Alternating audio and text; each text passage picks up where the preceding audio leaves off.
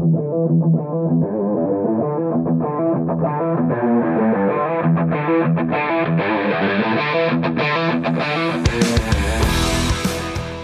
to the Automotive Diagnostic Podcast. We're going to explore ways to sharpen our diagnostic skills, find learning resources, and hear from experts in the automotive field. Hey, what's going on, automotive world? Welcome to another episode of the Automotive Diagnostic Podcast. My name is Sean Tipping, and I'll be the host for today's show. Joining me on the show today is Jeff Barnes. Jeff is from Oklahoma. I met Jeff at ASTE in person. I think I interacted with him once or twice prior to that. But Jeff has been a technician for quite a while. I think we're about the same age, actually.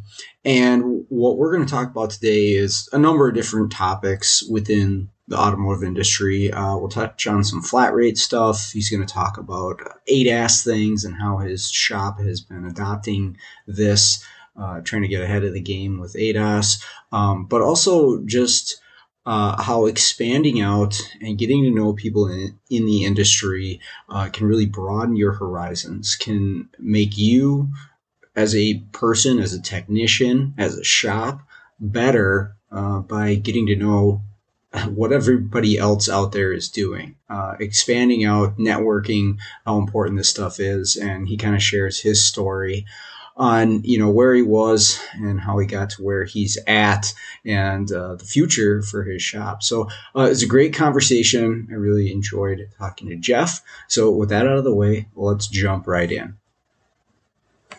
How's it going, Jeff? How's your day? How's your week going? Hanging in there. I just got back from a 1 week vacation. I only ever take 1 week a year. We were in Galveston, Texas.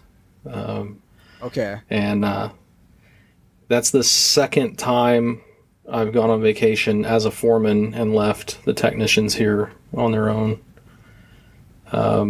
Okay. So, normally I expect it to get back to a mess on my hands. Last time they had done keys and an ignition switch on a Chrysler Pacifica. And if you know anything about those, they're an odd breed. Sure. So I had a non-running, non-movable car when I got back. This time, everything went well. They all hit about 40 hours, which we've been kind of slow, so that's pretty good. Okay. So that was nice. If I'm not mistaken, I think there's a Facebook page solely dedicated to something about the anti-theft system with the Pacifica. Really? So you can't get the pin through the OBD. You can't pull the pin with traditional methods, and I think that's the whole group is they just post that over and over again as really stupid. But I don't know if anybody else has seen that out there. Well, that car actually came in. I didn't go looking for that because I don't really want anything to do with Pacificas on my Facebook page. So I feel like people would unfriend me or something if they saw that. But sure. I got back to it and I ended up fixing it. There's a locksmith local that got me the pin code, and I was able to finish it. And okay, it was an intermittent crank nose start with the key light flashing or whatever. And I had noticed on that car, there was a phone mount holder laying in the floorboard, in the passenger floorboard, that plugs in and charges your phone. I didn't think anything of it. So, I had codes in there for it not reading the key. So I was like, these are pretty straightforward. So, we put a new ignition switch or halo or whatever in there, and it fixed it. And then the guy left, and about 2 hours later, he comes back and he's pissed. And he's like, this thing's doing the exact same thing as it was doing before. And I'm like, well, you just have to leave it with me because I'm here now. I'll catch it. And I could not get it to mess up. And I got to thinking about it, and I was like, hold on a minute. And I mounted that phone bracket back up there where he had it, and I put our shop phone that we have for test drives and stuff. I put it up there and let it start charging, and sure enough, it would interrupt the signal just enough that car would crank no start. And he claimed, he said, no, I don't believe you. I don't believe you. I don't believe you. And I said, just take that thing and move it to the other side of the dash and plug it in and charge your phone over there. And then he never called back. So I'm assuming everything's okay now. But yeah, I got it to do it multiple times. I thought it was funny. So that's nuts. You run into that weird stuff every once in a while like that where, I mean, there's no good tests for that. I mean, outside of moving it, right? But like, I don't think Pico has an attachment. Right, yeah. Something like that.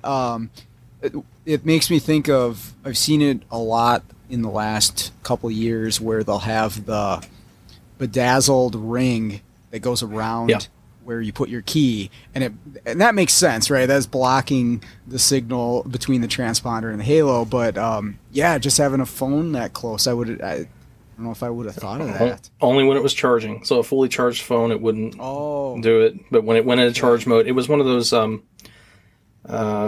know, it's like a charging pad, so it doesn't plug into your phone. So it charges it through the back of the wireless. Yes, yeah. And that makes even more sense. What really gave it off to me is that he had picked his phone up to call us and was mad, and then his car started. And so, of course. So I was like, hold on a minute, because he said he went in somewhere to get food or something, and came out and his car wouldn't start. And as soon as he picked up the phone to call us, now it's starting, but I'm still mad, So, but we got it fixed. So.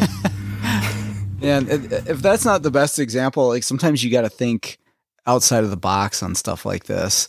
I mean, I've had situations like that so many times throughout my career, even with low tech stuff. I remember I had an Isuzu that was towed in one time. It was very early in my career, and they said the transmission went out on them. It just won't move anymore. I put it in gear and it won't move. Okay, and so I get this ticket and I go out there and I'm looking at it, and they were right. You put it into gear and you can rev the engine and it doesn't move, right? Well, it had a shifter in the center console.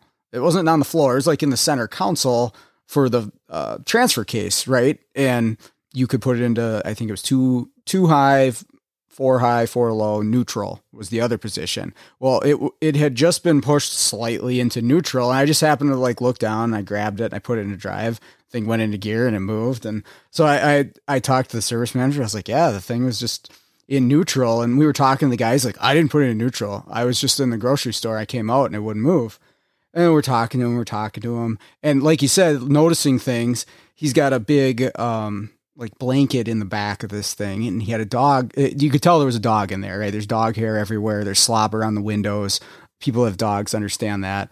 And so we're like, hey, did you leave your dog in there by chance? He's like, yeah, the dog was in there. I was like, well, it's possible maybe this dog pushed this thing into neutral. And we never saw the car again. But yeah, just sometimes you have to get away from your normal thought process in order to fix these cars. Right, it's almost like you have to get into the mind of the customer and how they're going to deal with it, because I guarantee the first thing he did was start the car and then reach over and grab the phone charger and put it back up where it was. And then he's been sitting in the waiting room for an hour, while we finished it up, and his phone's dying. And so now he's going to charge it. The first place he stops, it doesn't start. So, yeah, I mean, there's, and animals. Yeah. I don't know if I've ever had to deal with, other than the dog chewing the shift handle or the emergency brake handle up to where it doesn't work anymore. But sure.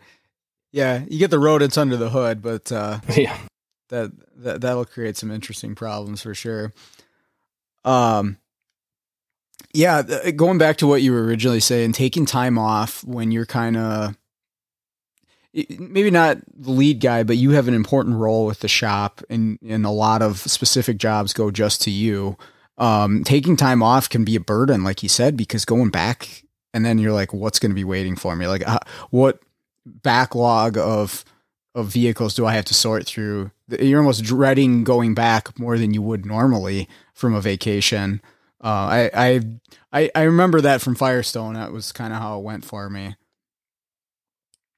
Yeah. I mean, I've been working on training these guys for the last 2 years, and I just trusted them, they have a key to my box, and the shop's got their own, we got 2 scan tools, and one's just a Veris Heritage, so it's old, but it works. You got to leave it plugged in, but it works. They know we also have certain processes and procedures put in place to help them along when I'm not here, and even when I am here, I don't help them with every ticket, and I don't see every ticket, and so there are some that slip through the cracks, but they still got to learn.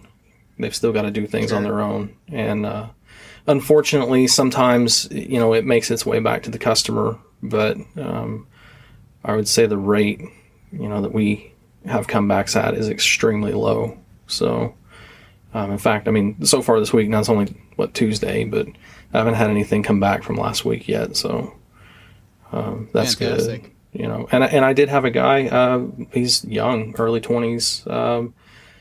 He diagnosed a intermittent crank sensor on it was a 2010 Jeep, the ones that are common for failure. When they get hot, they go open. He did that on his own. So, I'm sure he just used the guided functions on the Snap-on scope, but still, that's how I started out anyway. So I was really proud of him for that. That was going out on a limb and not just, slamming a crank sensor in it for a code. So, and at first he couldn't catch it. He could not catch it, test drove it, let it hot, heat soak over lunch, and he could not catch that sensor failing. And so they actually let the customer take the car back, because we refuse to sell somebody something that we don't think they need. So, sure enough, that afternoon, the customer called back, said it did it again. I let it cool off. I'm bringing it in right now. And he brought it in the heat of the afternoon, and he caught it. It actually crank no start, and he caught it. So, and they put a factory sensor in, so I was happy for that too. Yeah, that makes a difference too. I remember learning that lesson. It's a vivid memory for me.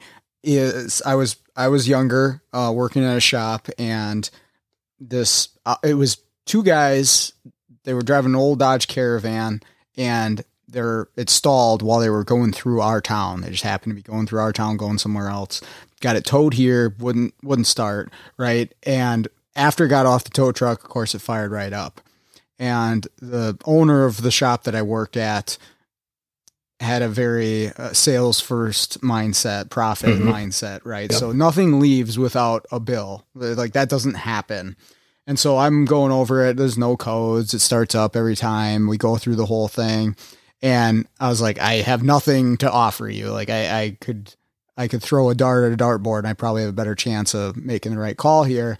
And he's like, okay, well, of all things now, he sells them a fuel filter. And I think it was because the fuel filter looked like it was old, but I knew at the time, I was pretty young. I was very inexperienced, but I knew at the time, like, that's not going to cause it not to start. Like, it's not going to do it. Right. Maybe like low power or something, but it's not going to cause it not to start. But that's what he sold them. And so that's what I put on.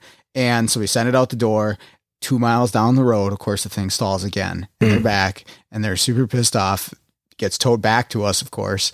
And then it starts right up again. So we're in the exact same position, but now we own this thing. We're married to it because we charged them money to put a part on there. Yeah. Now we're married to this thing, and it was a whole big deal. And I think it ended up being like cam or crank sensor, but it just turned into a disaster because they sold them something just to sell them something. Right. And I always remember that now when I'm dealing with intermittents. I'd rather just not accept payment or avoid it all completely, but not accept payment for anything. Just be like, well, call me when it's acting up, and then we'll talk. Then I'll charge you something. Right. Yeah. Because you don't want to waste money on something that wasn't necessary. And then that's, but that's how that is. Yeah. I've been in a shop like that. Yep. Where the advisors are almost looking over your shoulder, and then they've got something sold before you've even finished the inspection on the car, and you're like, hold on now, the transmission's out on this car, right? And they're like, oh crap, we sold timing belt and water pump and spark plugs, and I'm like, well, I didn't have that written on there yet. So and right. I'm a jerk about it too when I see them doing that. Like, even like in school, I'm not like super smart, but in this state, sometimes the people don't take school seriously, and I'm sure it's that way everywhere. What state are you in? Is it Oklahoma. Okay. Yeah. I mean, I'm not saying anything bad about Oklahoma, but there's a lot of apathy for learning and stuff around here. And so when I would see kids, copying off my work, I would purposefully put down the wrong answers. And then right before I turned it in, I would change them all. And the look on their face, when they got their test back was priceless. It was worth it. So, but I don't like that, and I've been in a shop like that where it was like, let's just get something sold and then we'll just deal with it, if we have to. Yeah. And I'm like, that's not a good practice. Right. So, I mean, you're going to get burned. Absolutely not. But, so the shop you're at now, how long you been there and how long have you been in the role that you're doing now? I've been here 8 years. I took a 6-month hiatus. My father-in-law actually owns a shop. That's where I started at. And, he had lost his, lead technician his main technician that he'd had for like 16 or 17 years. And that guy just, kind of partially retired.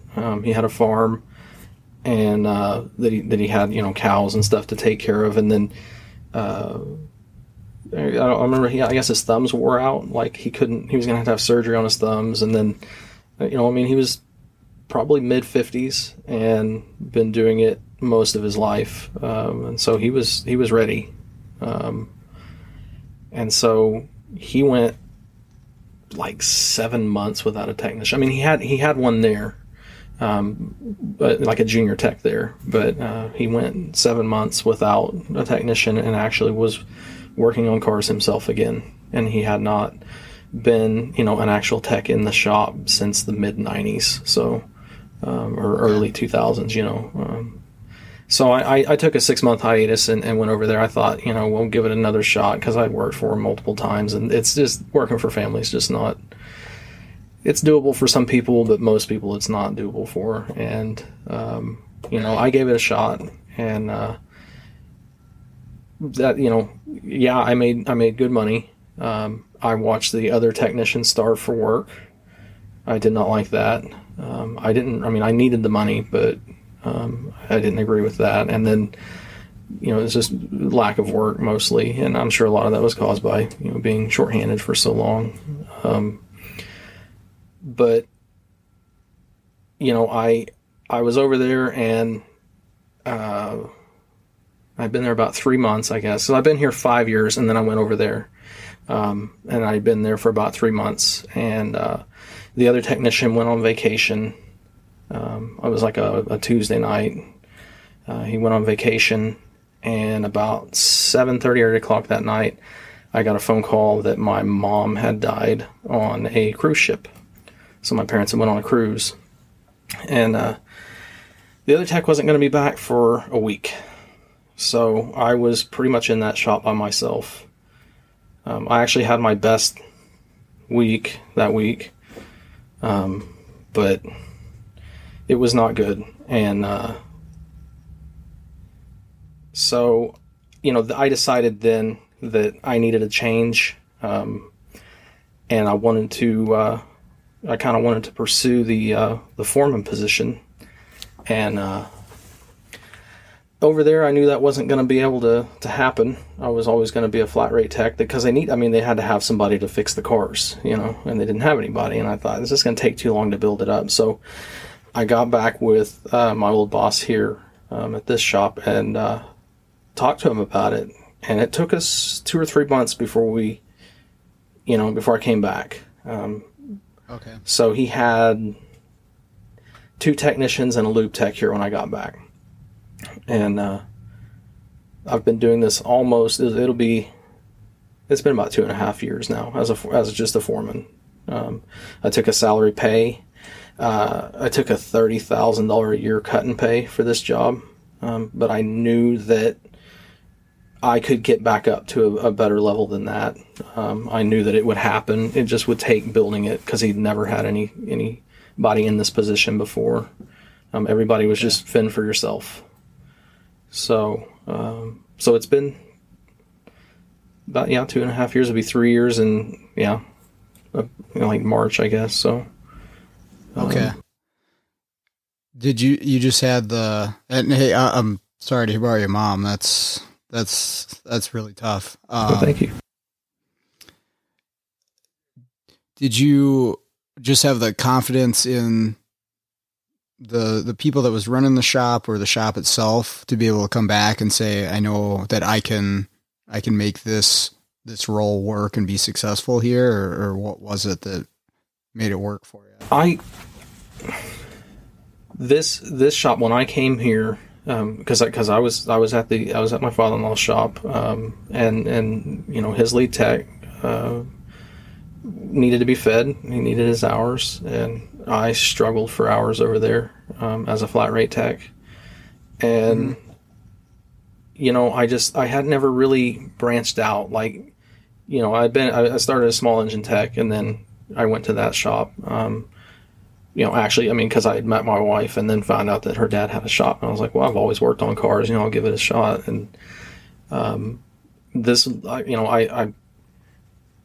I got to the point where I was like, I need more hours. I need to grow, and it's really hard to grow when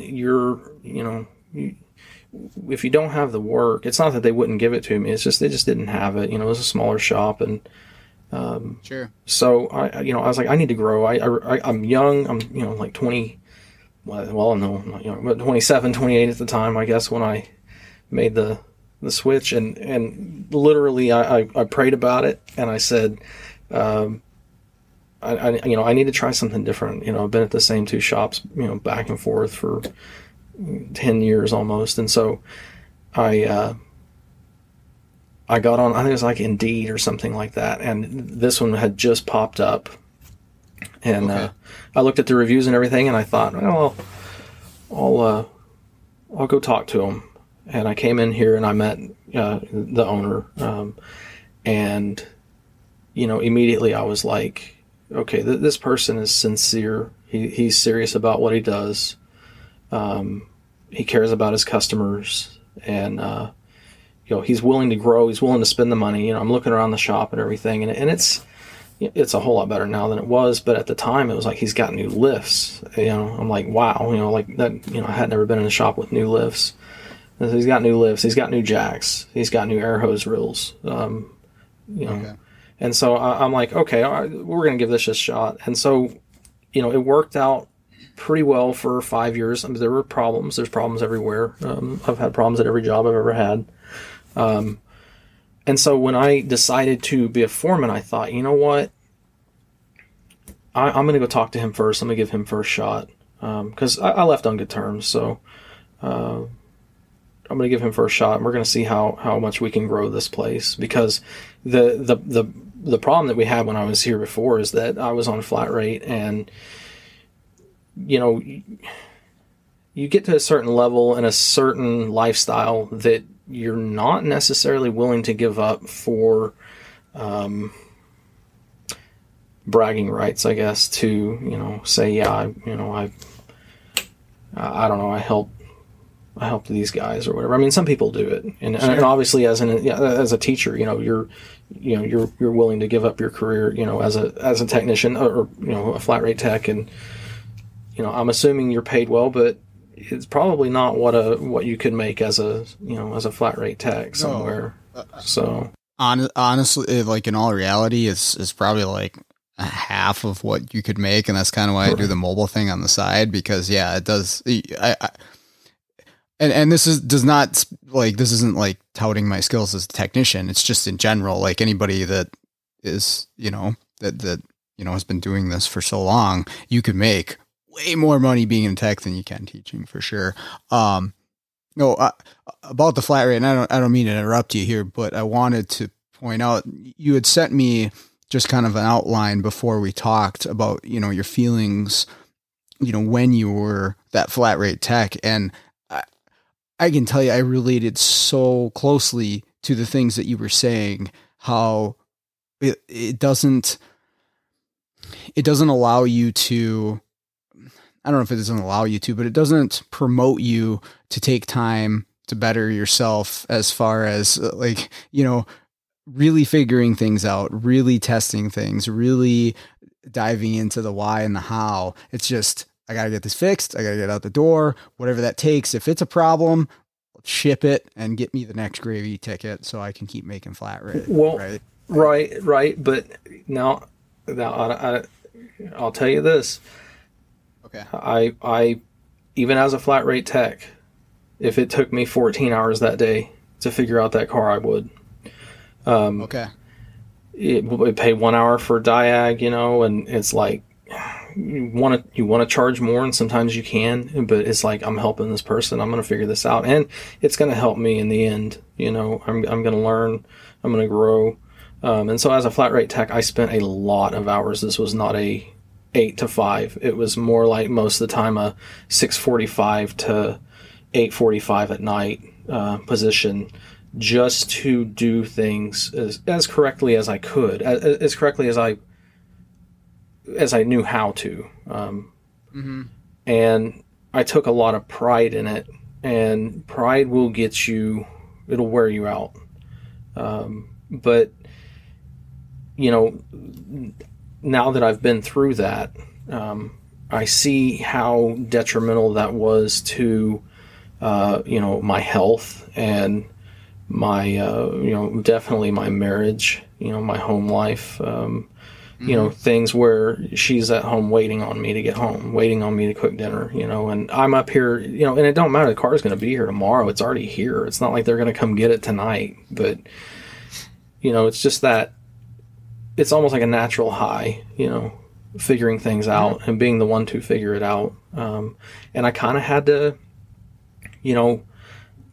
step away from that. I was not, I would flat rate, I would run impact, run ball joints on with an impact. And I really haven't had any comebacks from that. A lot of happy customers, but for the most part, I could do it well. I was really good at writing my tickets and making sure and doing my test drive afterwards, wiping my handprints off, pulling my mat, making sure that I didn't have any comebacks, but nobody else was doing that. And so after 5 years, the business starts to slow because not everybody's happy, and so that's why but flat rate, there was no, they were like, hey, we need you to help these guys, I'm like, well, how do you want me to help them? And well, go show them how to, show them what you're doing, show them how to do this, I'm like, I don't think they're interested. I really don't. Like, if they are, but how am I going to be compensated? And the thing was, well, we pay you a higher flat rate. That should cover that. And I'm like, absolutely not. That's not how this works. So, and it just takes some of that higher flat rate food off of your plate once they can do more, Right. Well, I really wanted them to do more, though. It slowed the shop down a lot. Like, it bottlenecked to me. And then what happens is you end up losing customers. And so, it's great for 2 or 3 years. Like, when I got here, they were not doing inspections. The shop I came from, my father-in-law was a stickler. His shop is really well run. Probably one of the best run shops in Oklahoma City. It's an older shop, and they're kind of landlocked where they're at, and location, and but they do well. And so when I came here, I was going, okay, all right, first day, I'm like, where's your inspection sheet? And they go, well, there's a little one there on the bottom of the repair order. I'm like, no. I need an inspection sheet. And they go over there and they pull open the filing cabinet, and there's like a 4-foot stack of ones that like BG was giving them. They're like the 3-page, carbon copy ones. And I'm like, okay, all right, now watch this. And so they had not been inspecting cars, and they were busy. They were 2 weeks behind when I got here. And I'm like, how are you 2 weeks behind? And what it was, cars would come in, and then 2 months later they come back for something else, and 2 months later they come back for something else, and some people are okay with that. Sure. But I started inspecting the vehicles, and the service advisor that was here, he didn't know anything about cars. Like, he didn't know, he didn't care. But he was a really nice guy, and he was, he just would just call the customer and tell them what they need and what they didn't need. And I mean, I was killing it the first like 3 years. I mean, it was, 50 hours, 60 hours a week, and just catching all these cars up, and everything. And then it started to run out, and when I first started, there was a guy here he'd been here for a couple months, and he said, I was doing really well until you got here. And I'm like, what do you mean? He said, well, I was getting 40 hours a week till you got here.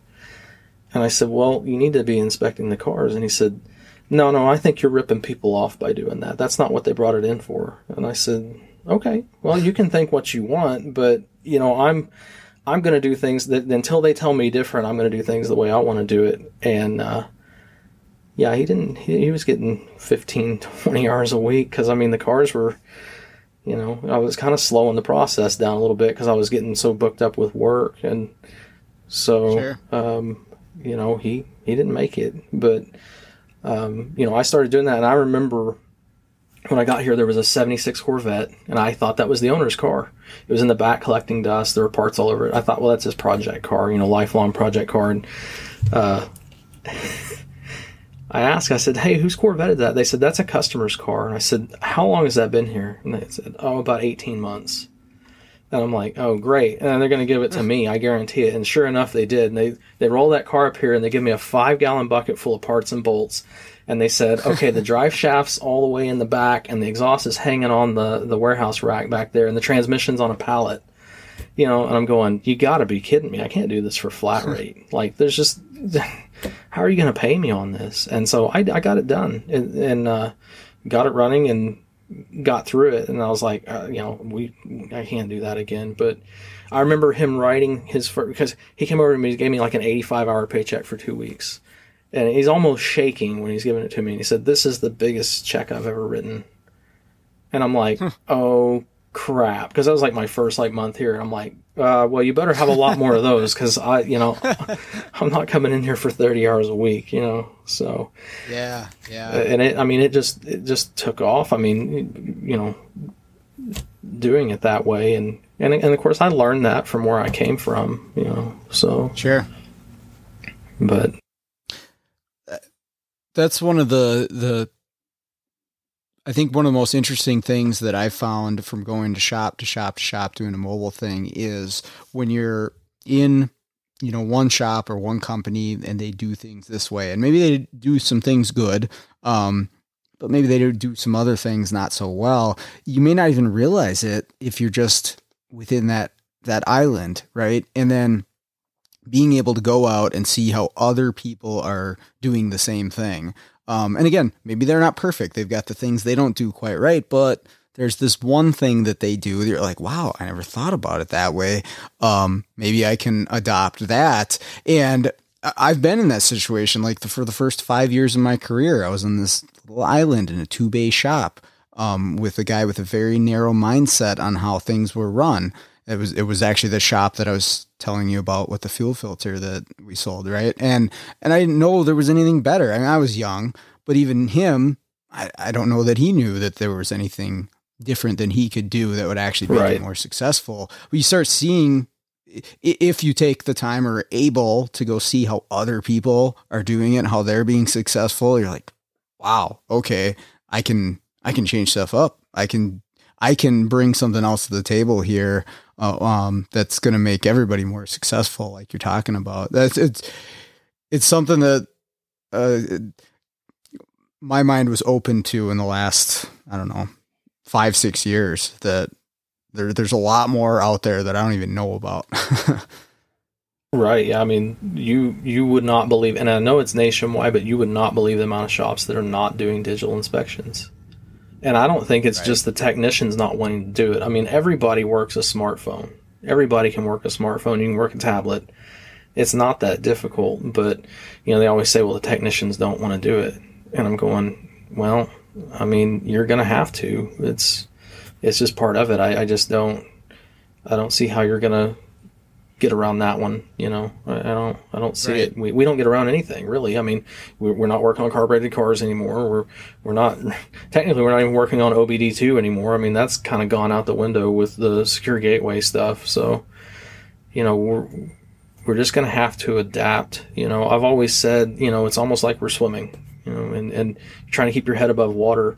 And the moment you stop swimming, you're going under. It's, you know, it may not be immediate, I guess. But you know, I just, it's tough to keep swimming. And then it's even tougher when you're having to swim upstream and you're having to go against the problems of the shop that you work for. And so, you know, I mean, you get out and you have to be willing to change, you know, and that's what, I wasn't, when I was a flat rate tech, you know, I mean, it's tough why would I change?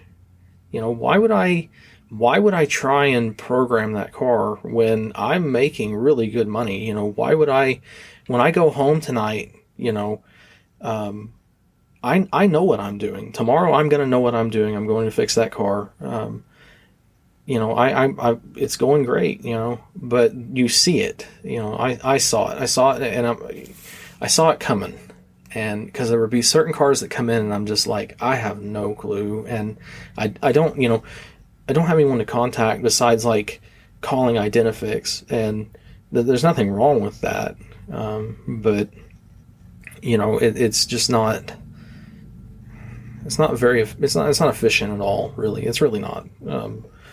And so, you know, when I decided to become a foreman, you know, I was like, I need to do some training. I need to grow. I can't do it. Really can't do it as a flat rate tech. I mean, you can, but I don't see how these guys do it. When you're having to worry about your next paycheck, it's just not. It couldn't be easy. And so, you know, when I came here, I lucked out. There was a guy that was working here that took my position. Well, I mean, there was a guy in between. The guy that originally replaced me was a crook. He's not a good technician. He's a liar and a cheat. I'm not going to name him, but he's worked at almost every shop here in Oklahoma City, and I've heard all kinds of horror stories. And in fact, he's at a dealership that one of my old technicians is at, and he's screwing up over there too.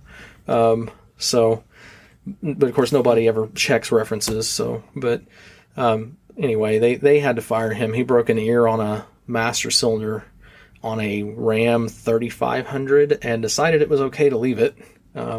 It still got the other nut holding it, and luckily the service advisor went out there to shut the hood on that truck because the underhood light was left on and he didn't want the battery running down, and he saw it.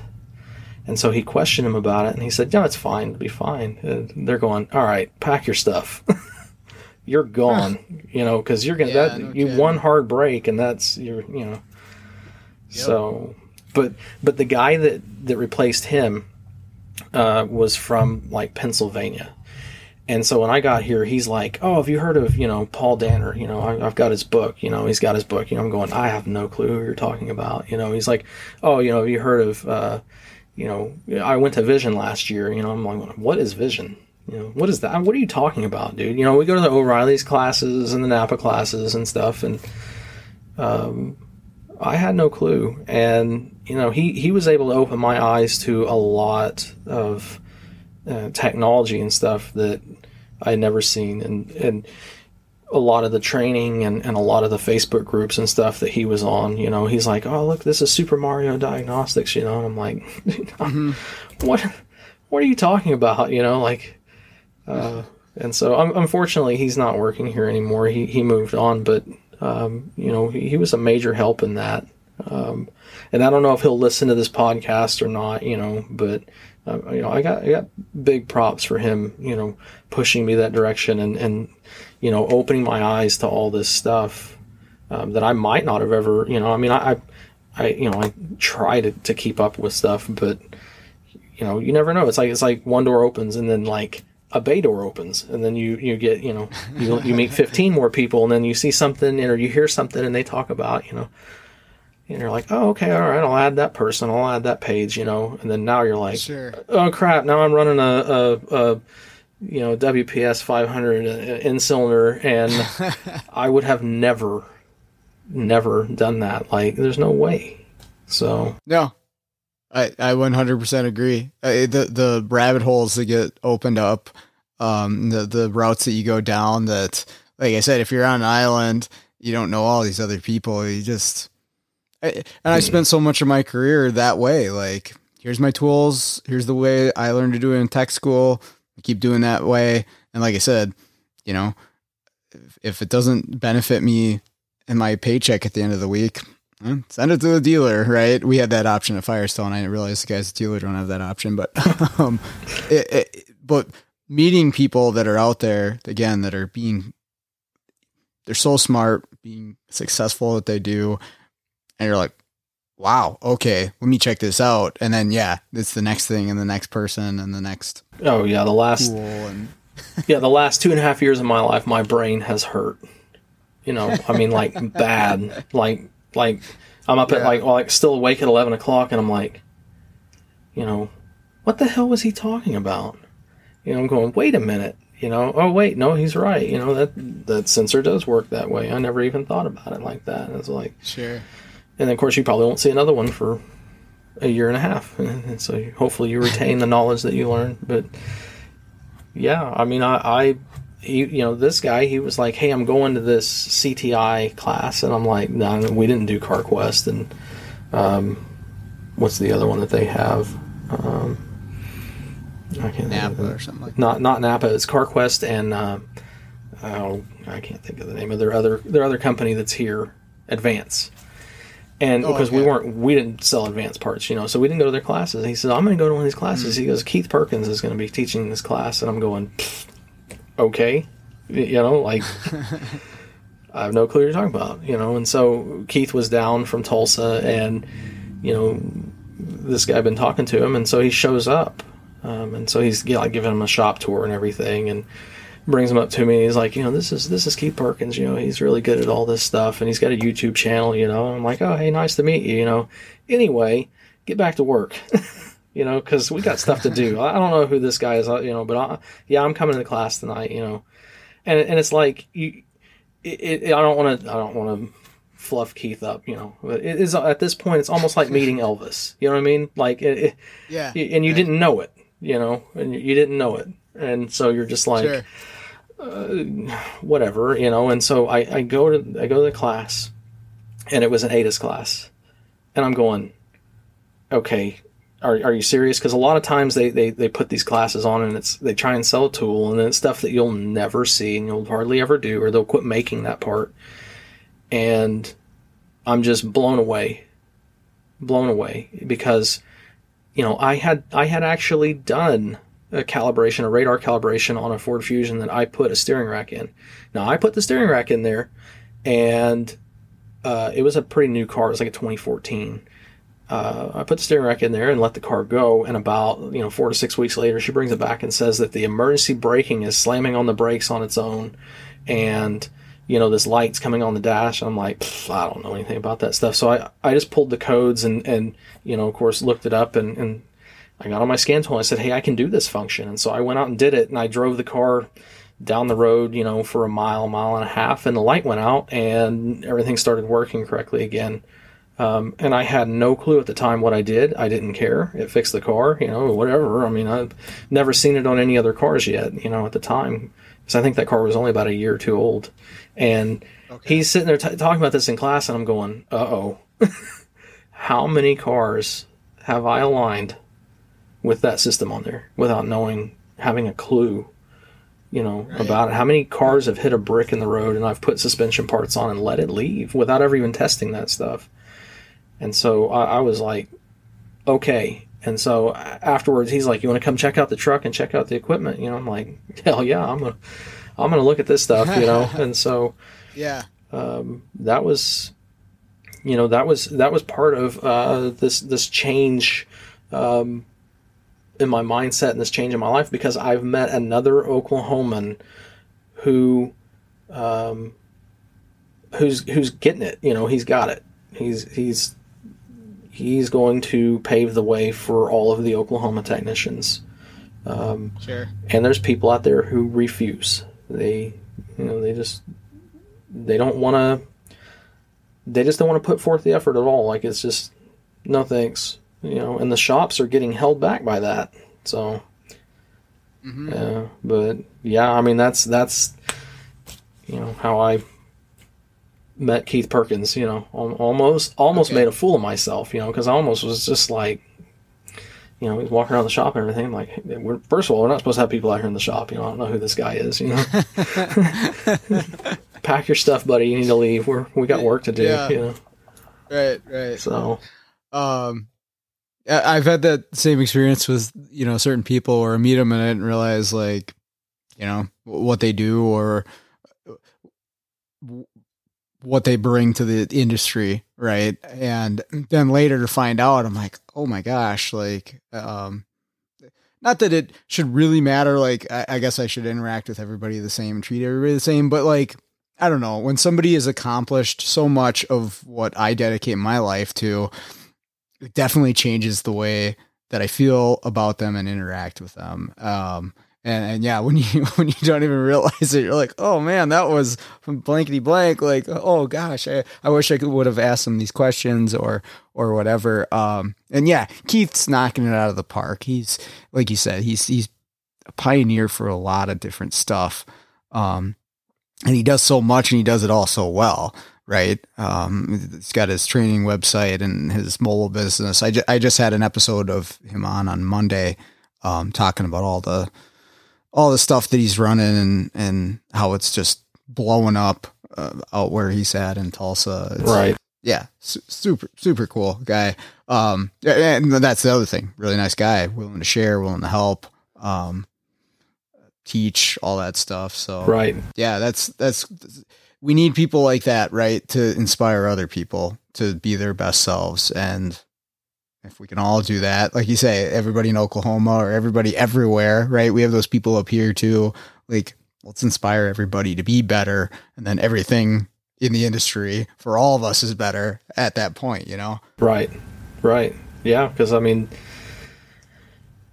don't know when it's going to happen. But I think it will take a shop getting sued before people get serious about doing ATIS calibrations. I mean, that's what it's going to take. It's going to have to, because I mean so when I went to that class, I thought about it, and then I started reading, and watching training classes, and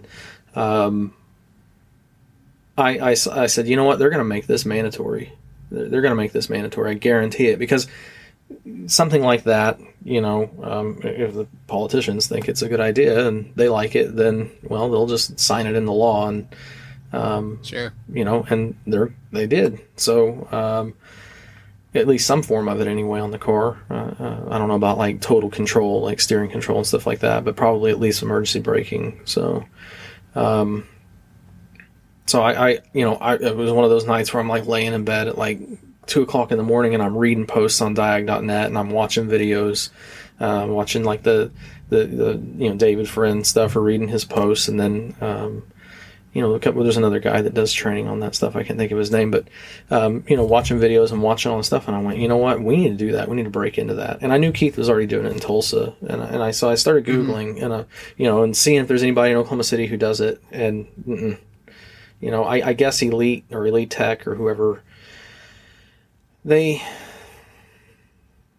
probably somewhat do it. I guess. I don't know. Okay. I don't know how accurate they are on stuff. So, but I said, you know what? We're doing it, or I'm doing it. Either way. And so I came and I talked to my boss, and I'm kind of a pushy person, when I believe I'm right. Okay. And so, I just said, hey, I think we need to be doing this. I think we need to be, branch out and start doing this. And, he's kind of like, well, it's going to cost money, and yeah, right now it's costing us money.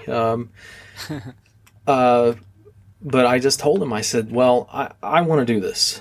And I've got Keith, and I've got a few other people from Facebook and stuff.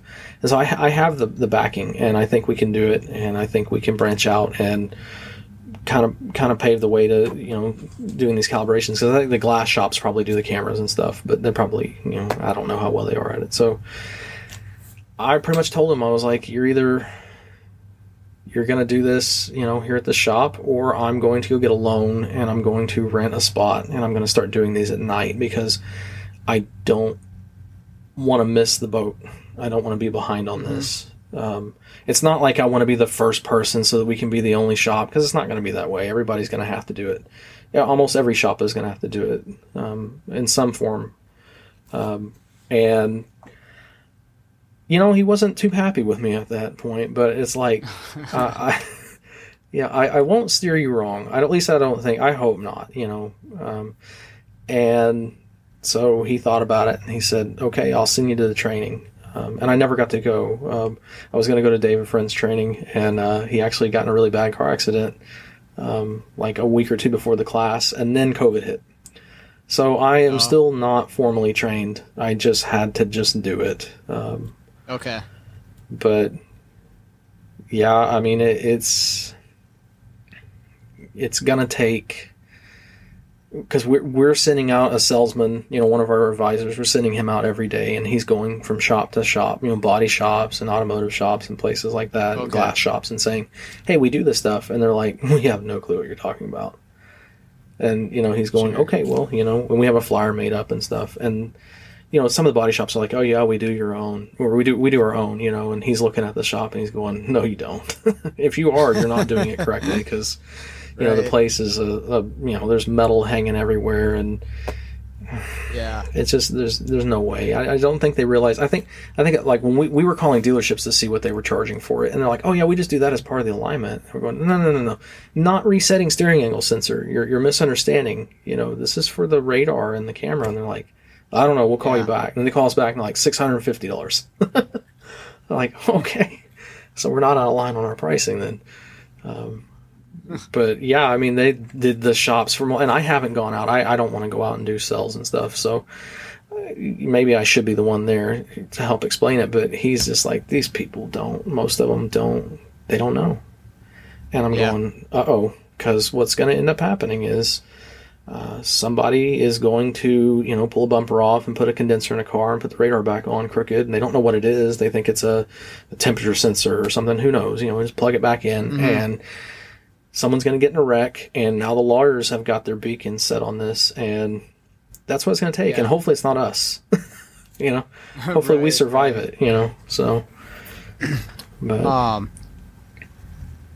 Do you mind me asking, and I can edit this out if need be, what ADAS equipment are you guys using?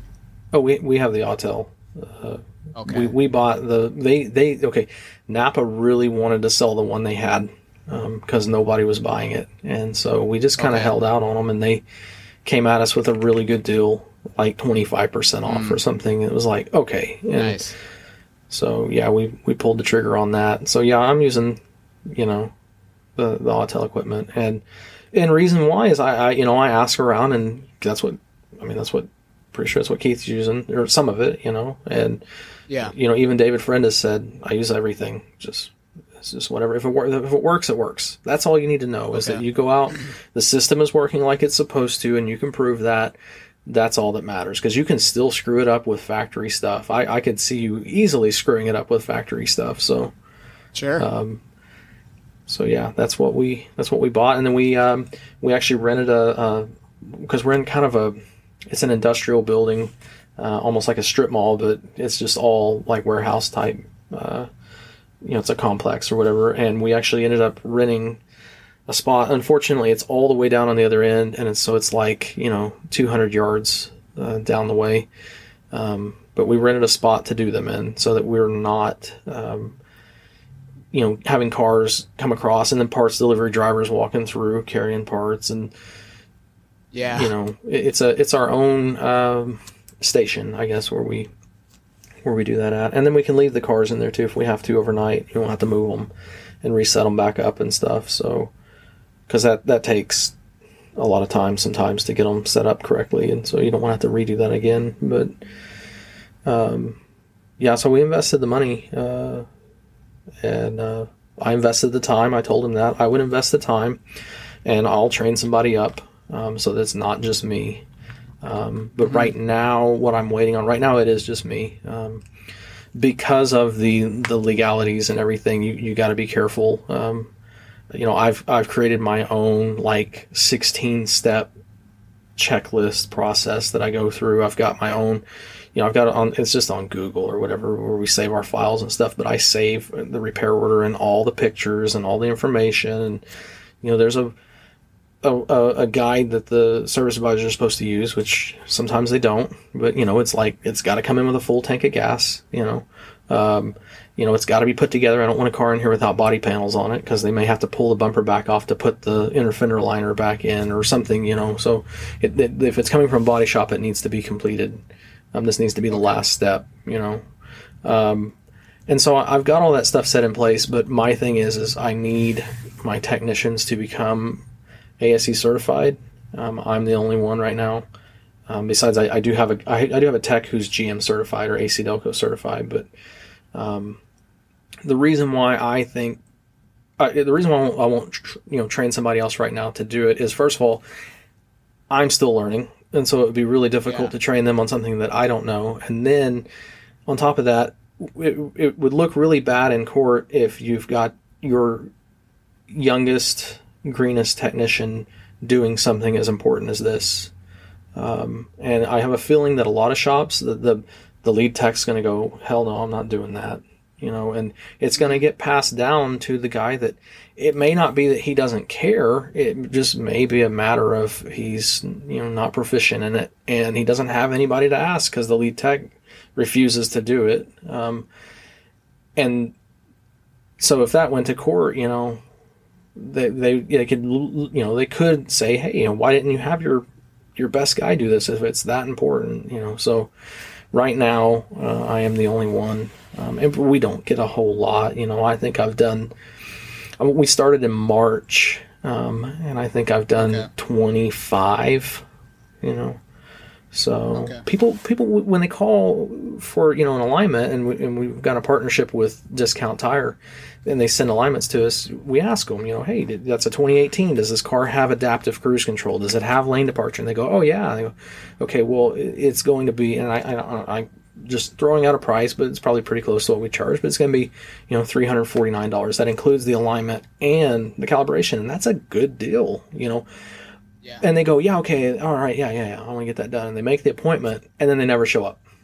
So very rarely do they make an appointment and show up, because they usually go talk to somebody, and they say, holy crap, I got my alignment done for $69, and it comes with a lifetime warranty, And so we kind of have to just, brush that off and do our thing. And so after taking all the classes and everything, we refuse to do an alignment on a car that has any ATIS equipment on it. If they don't want to do the calibration, we just refuse to do it. We lose the business. Okay. So it's not hurting us, alignments, what are we going to get? $89, and they may never come back, so, right.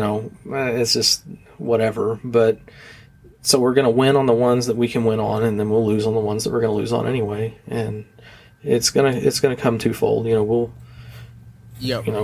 gain. You'll eventually be the guys that do that everybody starts calling, whether there's just more and more issues with these systems, or like you say, there's more legality and stuff like that around this, that all of a sudden they're like, okay, well, we need to address this. Who does this around here? Oh yeah, that's right. These guys over here. Because right now they're calling around to everybody and getting the estimate. Yeah, we'll do that alignment, $100, right. No problem. Yeah, you don't have to do that stuff. Yeah, right. If there's no codes on, right? It's fine. We'll go down the road. So it's very smart. There's a lot of foresight there to be ahead of the curve, and obviously an investment, right? There's a chance that doesn't pan out, and I think the alignment kit or the ADAS kit from Mattel, I think I looked at it a while back, is $20,000 or whatever. That's a lot of money to dump on something, and maybe you don't get that back. That's a risk, but I think you're on the right track. You got the right idea there that it's going to be more necessary than people think it is, or that a lot of shops think it is as time progresses. Give it 10 years. Right. And maybe there's a lot of passive calibrations where the car's doing themselves, but that's not all of them. And I've asked a lot of people that know more about this than me. And I'm like, what do you think? They're like, it's a combination. Mm-hmm. You're going to need targets. You're going to need the equipment. You're going to need to know how to do this. And then there'll be some passive ones too, but the active ones are not going away. And you got to be proficient, skilled, and tooled up in order to do that stuff. Right. And they, a lot of guys have told me, oh, well, they're going to go all dynamic, eventually anyway. And I'm like, are they? Have you tried to do one in the rain yet? And they're like, what? I'm like, have you even done one yet? Because you can't do it in the rain. That's another thing that's on our list. They tell the customer, okay, if weather is bad, we may not be able to do it that day. We may have to reschedule. They're getting better. But I've read somewhere that they were able to do a new Ford Ranger in the snow, like in Michigan or somewhere, and it took them like 3 hours. Okay. Jeez. Like, I don't have time for that.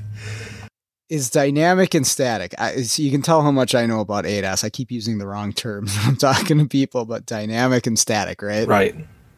Okay. Dynamic and static. Yeah.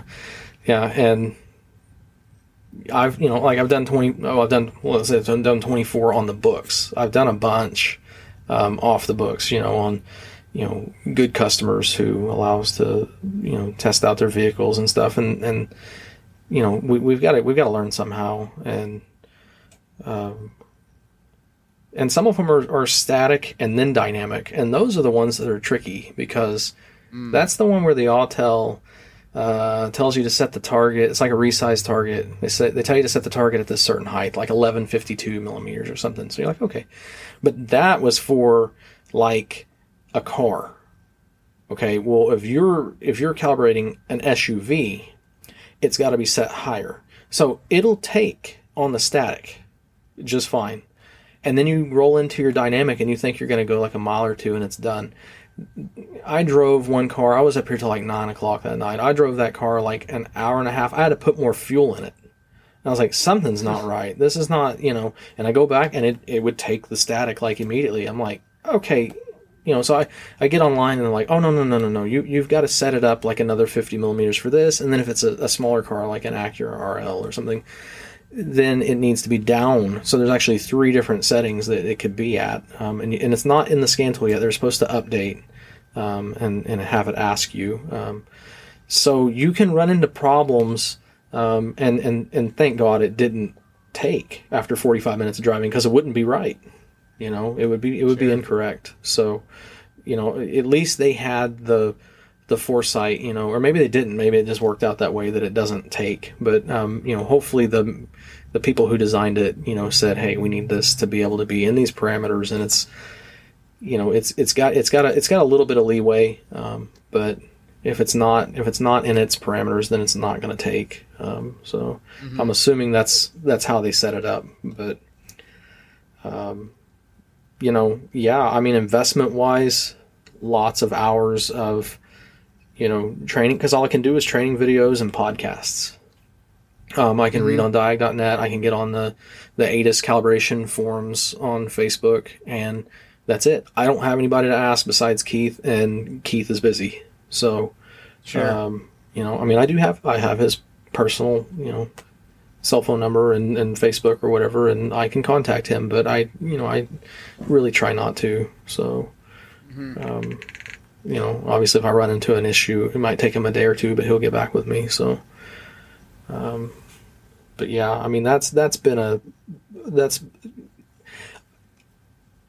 I never thought that would be what I would be doing.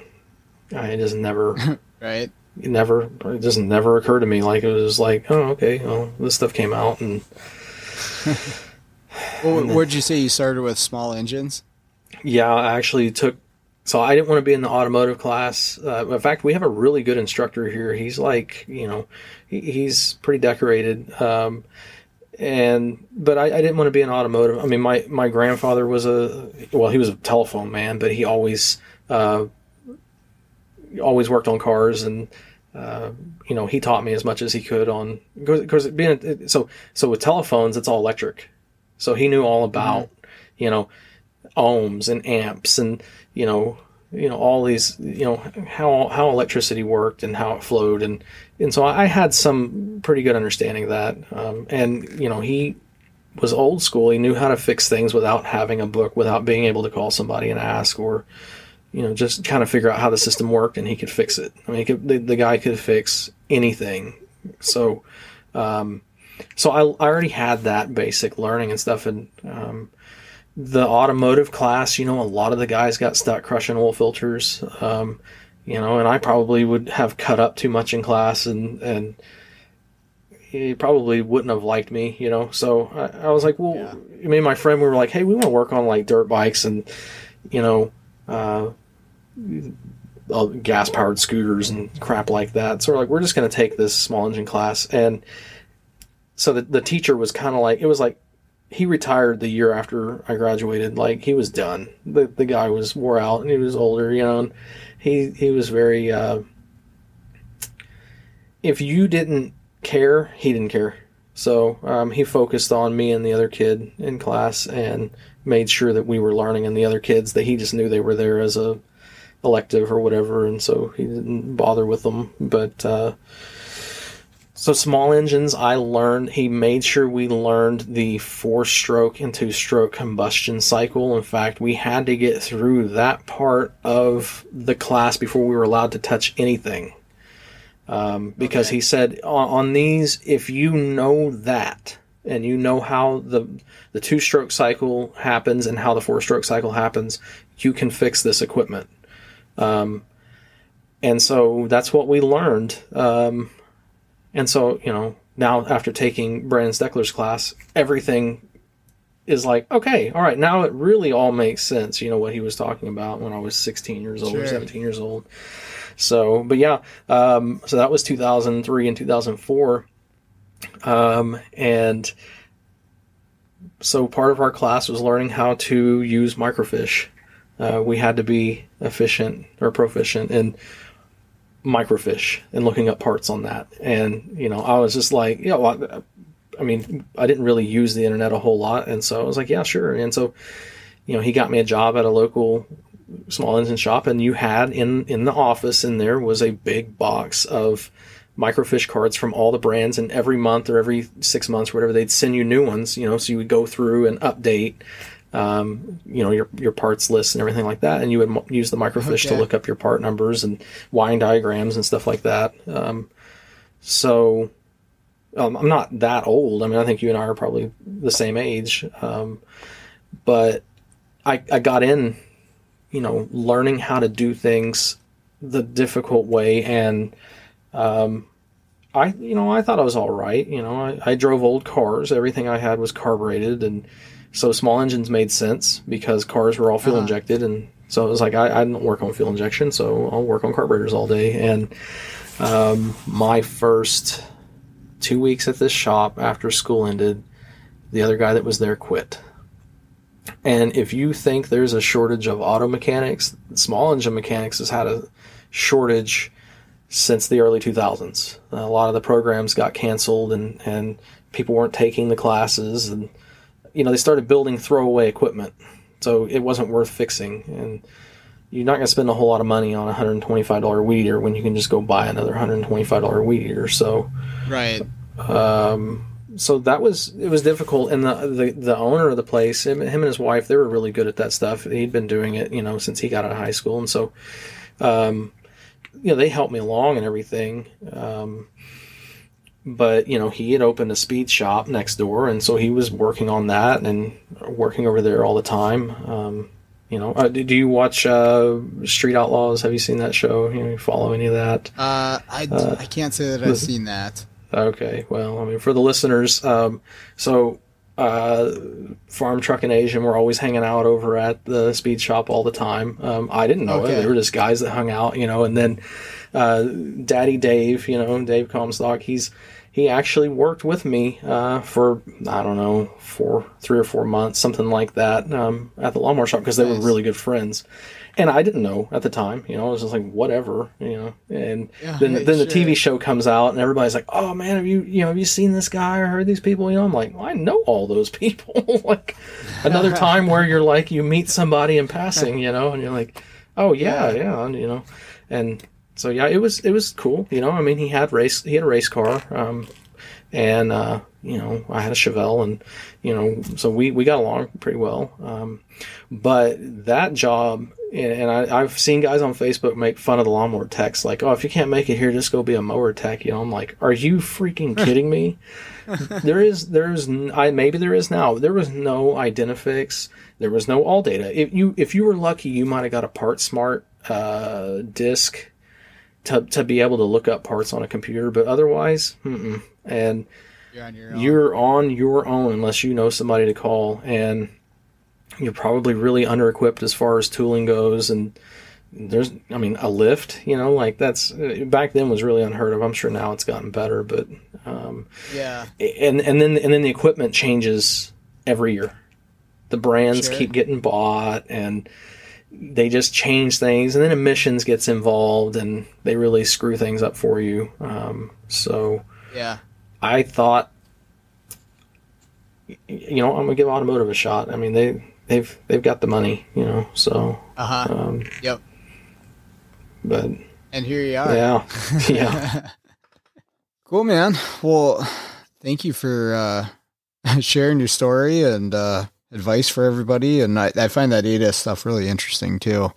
I took a class at ASTE on it, and every time I do, I'm like, I actually need to do some of this stuff because I'm learning about it, but it's not the same if you're not actually physically on the car going through it. But right.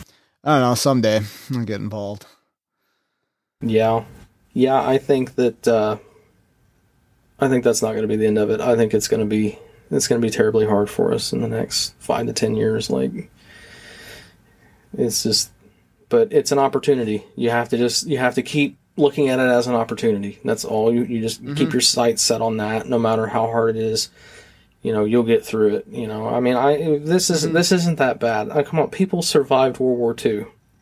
Like, it's not that bad. Right. Yeah, we got life easy. Yeah, this is light work compared to, what a lot of people have experienced. So, we just... The problems a lot of people think are problems are not that bad. Right, yeah. I mean, hopefully for most people, you have it better now than you did when you first started. I really hope that for people, because if you don't, you need to leave the shop you're at.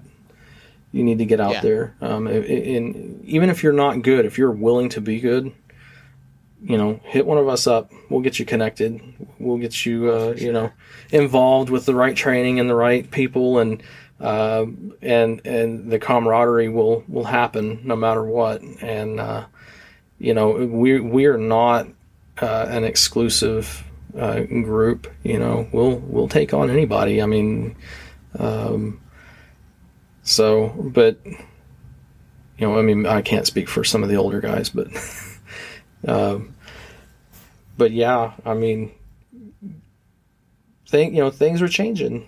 And the one thing I wanted to point out is that since I've been back, we abolished our lube tech position. We no longer have a lube tech. I'm sure the other two techs are not too happy about that, because now we're sharing tire work and oil changes and wader alignments and stuff like that. But I saw it happening. The last couple lube techs I had, they weren't going to make it anyway, so we were just sticking them with oil changes. And then you get that final loose drain plug that costs you a motor, and it's like, all right, if you're not into cars, that's one of the things, like, when you get interviewed here, we go out and look at your car. Like, you may not know it, but we're looking at your car. I mean, I have driven by technicians' houses. I have.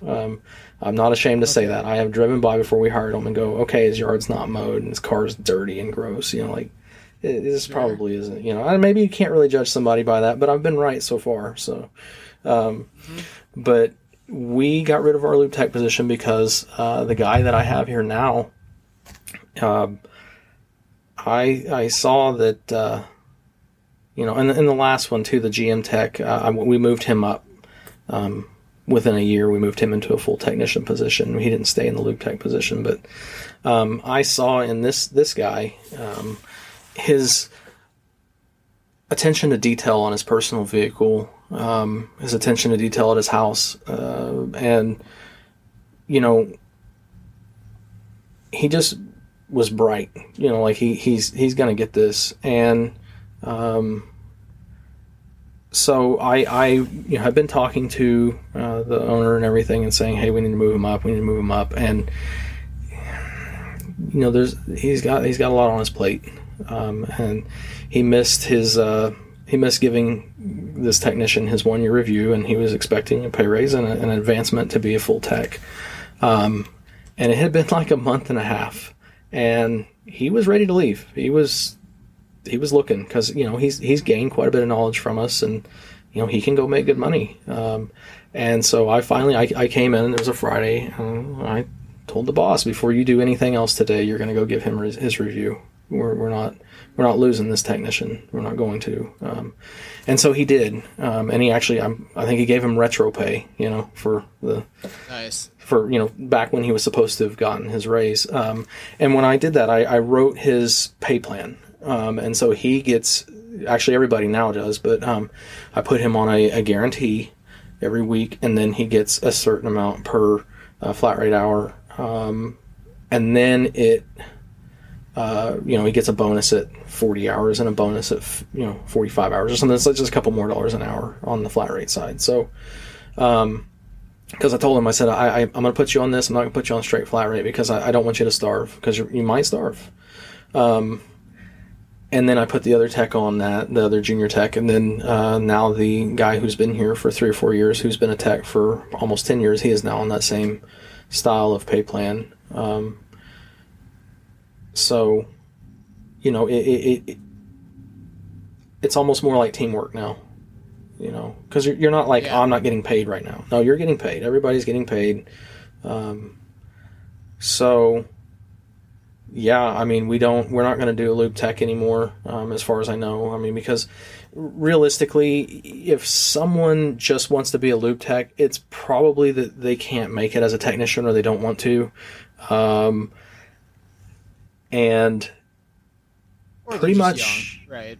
Well, but pretty much, if you're not willing to grow here, then, you know, we don't really need somebody like that. I don't need somebody who's can't, because I want to take a day off. You know, I can take a vacation. You know, take a vacation, and so.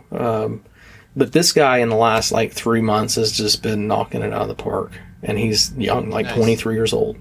And so what we did for him is, he didn't have a whole lot of tools. He was using the shop tools that we had, the little toolbox. We gave him a $5,000 loan to go buy some tools. Awesome. Within a couple weeks, we found a 2-bay nice box full of tools he had $7,000 on it, and he talked him down to like $5,500. So he didn't have to out of pocket much. He was going to go get it, and then he got COVID. So it was in Arkansas, so it was about 4 hours away. So my wife and I loaded up, you know, truck and trailer, and went and got it for him. And so, you know, we're willing to do that, because, you know, we've been without a technician. It was just me and a lube tech for like a year and a half, and that was terrible. So I don't ever want to be there again. Oh, so no. So if there's shops out there listening, you know, be willing to do that for people. And it's not just a gimmick to get them to stay. You know, if he doesn't stay, he doesn't stay. Even if he goes out and leaves, this is such a good place. What usually ends up happening is they come back. So that's happened multiple times now. So sometimes they have to see what's on the other side of the fence. The grass looks a little greener, but you get over here like, oh, okay, this ain't so great. Well, yeah, they usually entice them with a really high flat rate hour, and then they get there and don't have any work, or they don't give them the work because they don't want to pay them. They give the work to the lackey, and so they learn real quick. In fact, one guy that left here, he got a really good offer at a shop like maybe a mile and a half away, I guess, and that's the one that left us. We didn't have anybody for about a year and a half. We couldn't find anybody. And when he came back, like I told the owner, I said, you need to call him, because I don't think things are going real well over there. You need to call him and see if he wants to come back. And he's like, you serious? You think he will? I'm like, yeah. So he comes back. I think he's like, when he came back, he's like 2 months behind on his mortgage. And so, you know, the owner here actually paid his mortgage up. to get him back here. And said, I'll pay your mortgage up and get you back. So we have an exception here, where we work at. I doubt it's this good at a lot of places. And I complain about a lot of things, but I would guess that you're right on with that. So that's good though. Just again, for anybody listening to hear that there are places like that out there, right? Because it's probably not the only place where there's somebody like that or a company like that. So if you're not happy and things are not great where you're at, take a look around, see what else is out there. It's definitely worth your time because you might find something way better.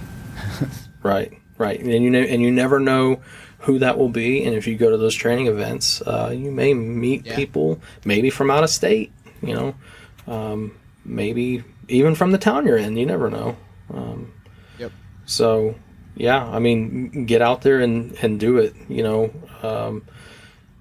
So, and obviously, like, I had it really well. Me and the other tech, I met you at AST. Yep. Yeah, that was my first time there. The other guy that was with me, we were sent to that, all expenses paid. The only thing we paid for is we paid for our ticket to training. Okay. But the plane ticket was paid, the hotel was paid, all the food was paid, and then we got paid our paychecks for that week. So we were paid our full paycheck. And I'm sure, like, looking at it on paper, it looks really bad. Like, as an owner, you're like, crap, but I can tell you right now, that guy has come back. He now owns a scope. He went out and bought a scope. He took a scope class from Garage Gurus or someone like that. So now he owns a scope, and now he's, trying to get better and trying to learn, So, and that was his first time at a major training event like that. So, if you're, if your guys are asking, make the sacrifice, make the sacrifice, do it because they'll stay, if you're worried about them leaving, they'll stay because they're not going to give that up, Yeah. So, right. For sure. All right, man. I think that is a great way to wrap this up. I want to thank you for spending the time tonight and sharing everything that you have. I really appreciate it. And I think there's a number of people who probably get something valuable out of that too. I hope so. I really do. And thank you for giving me a microphone, to voice my opinion and everything. I listened to one of your podcasts that had Matt Fonslow and Matt Skundrich and just recently, and they said, we need somebody on here, because they're like, we go to all the training, people are probably tired of hearing it, we go to all this stuff, we go to everything, we watch everything, we need somebody who's not necessarily doing that. And that's me. I mean, I'm doing it now, but it's all fairly new to me. So this is, somebody who has gained in the last couple of years from this. So, Okay, that's going to do it for today's episode. I want to give Jeff another big thank you for joining me on the show, spending some time to talk to me. I enjoyed that quite a bit. Hopefully you did as well. Hopefully you got something out of that. Also want to thank everyone for listening to the show and all the feedback I've been getting. As always, really appreciate it. So keep it up, keep it coming. I'll get back to as many people as I can. But with that out of the way, let's all get out there and start fixing the world one car at a time.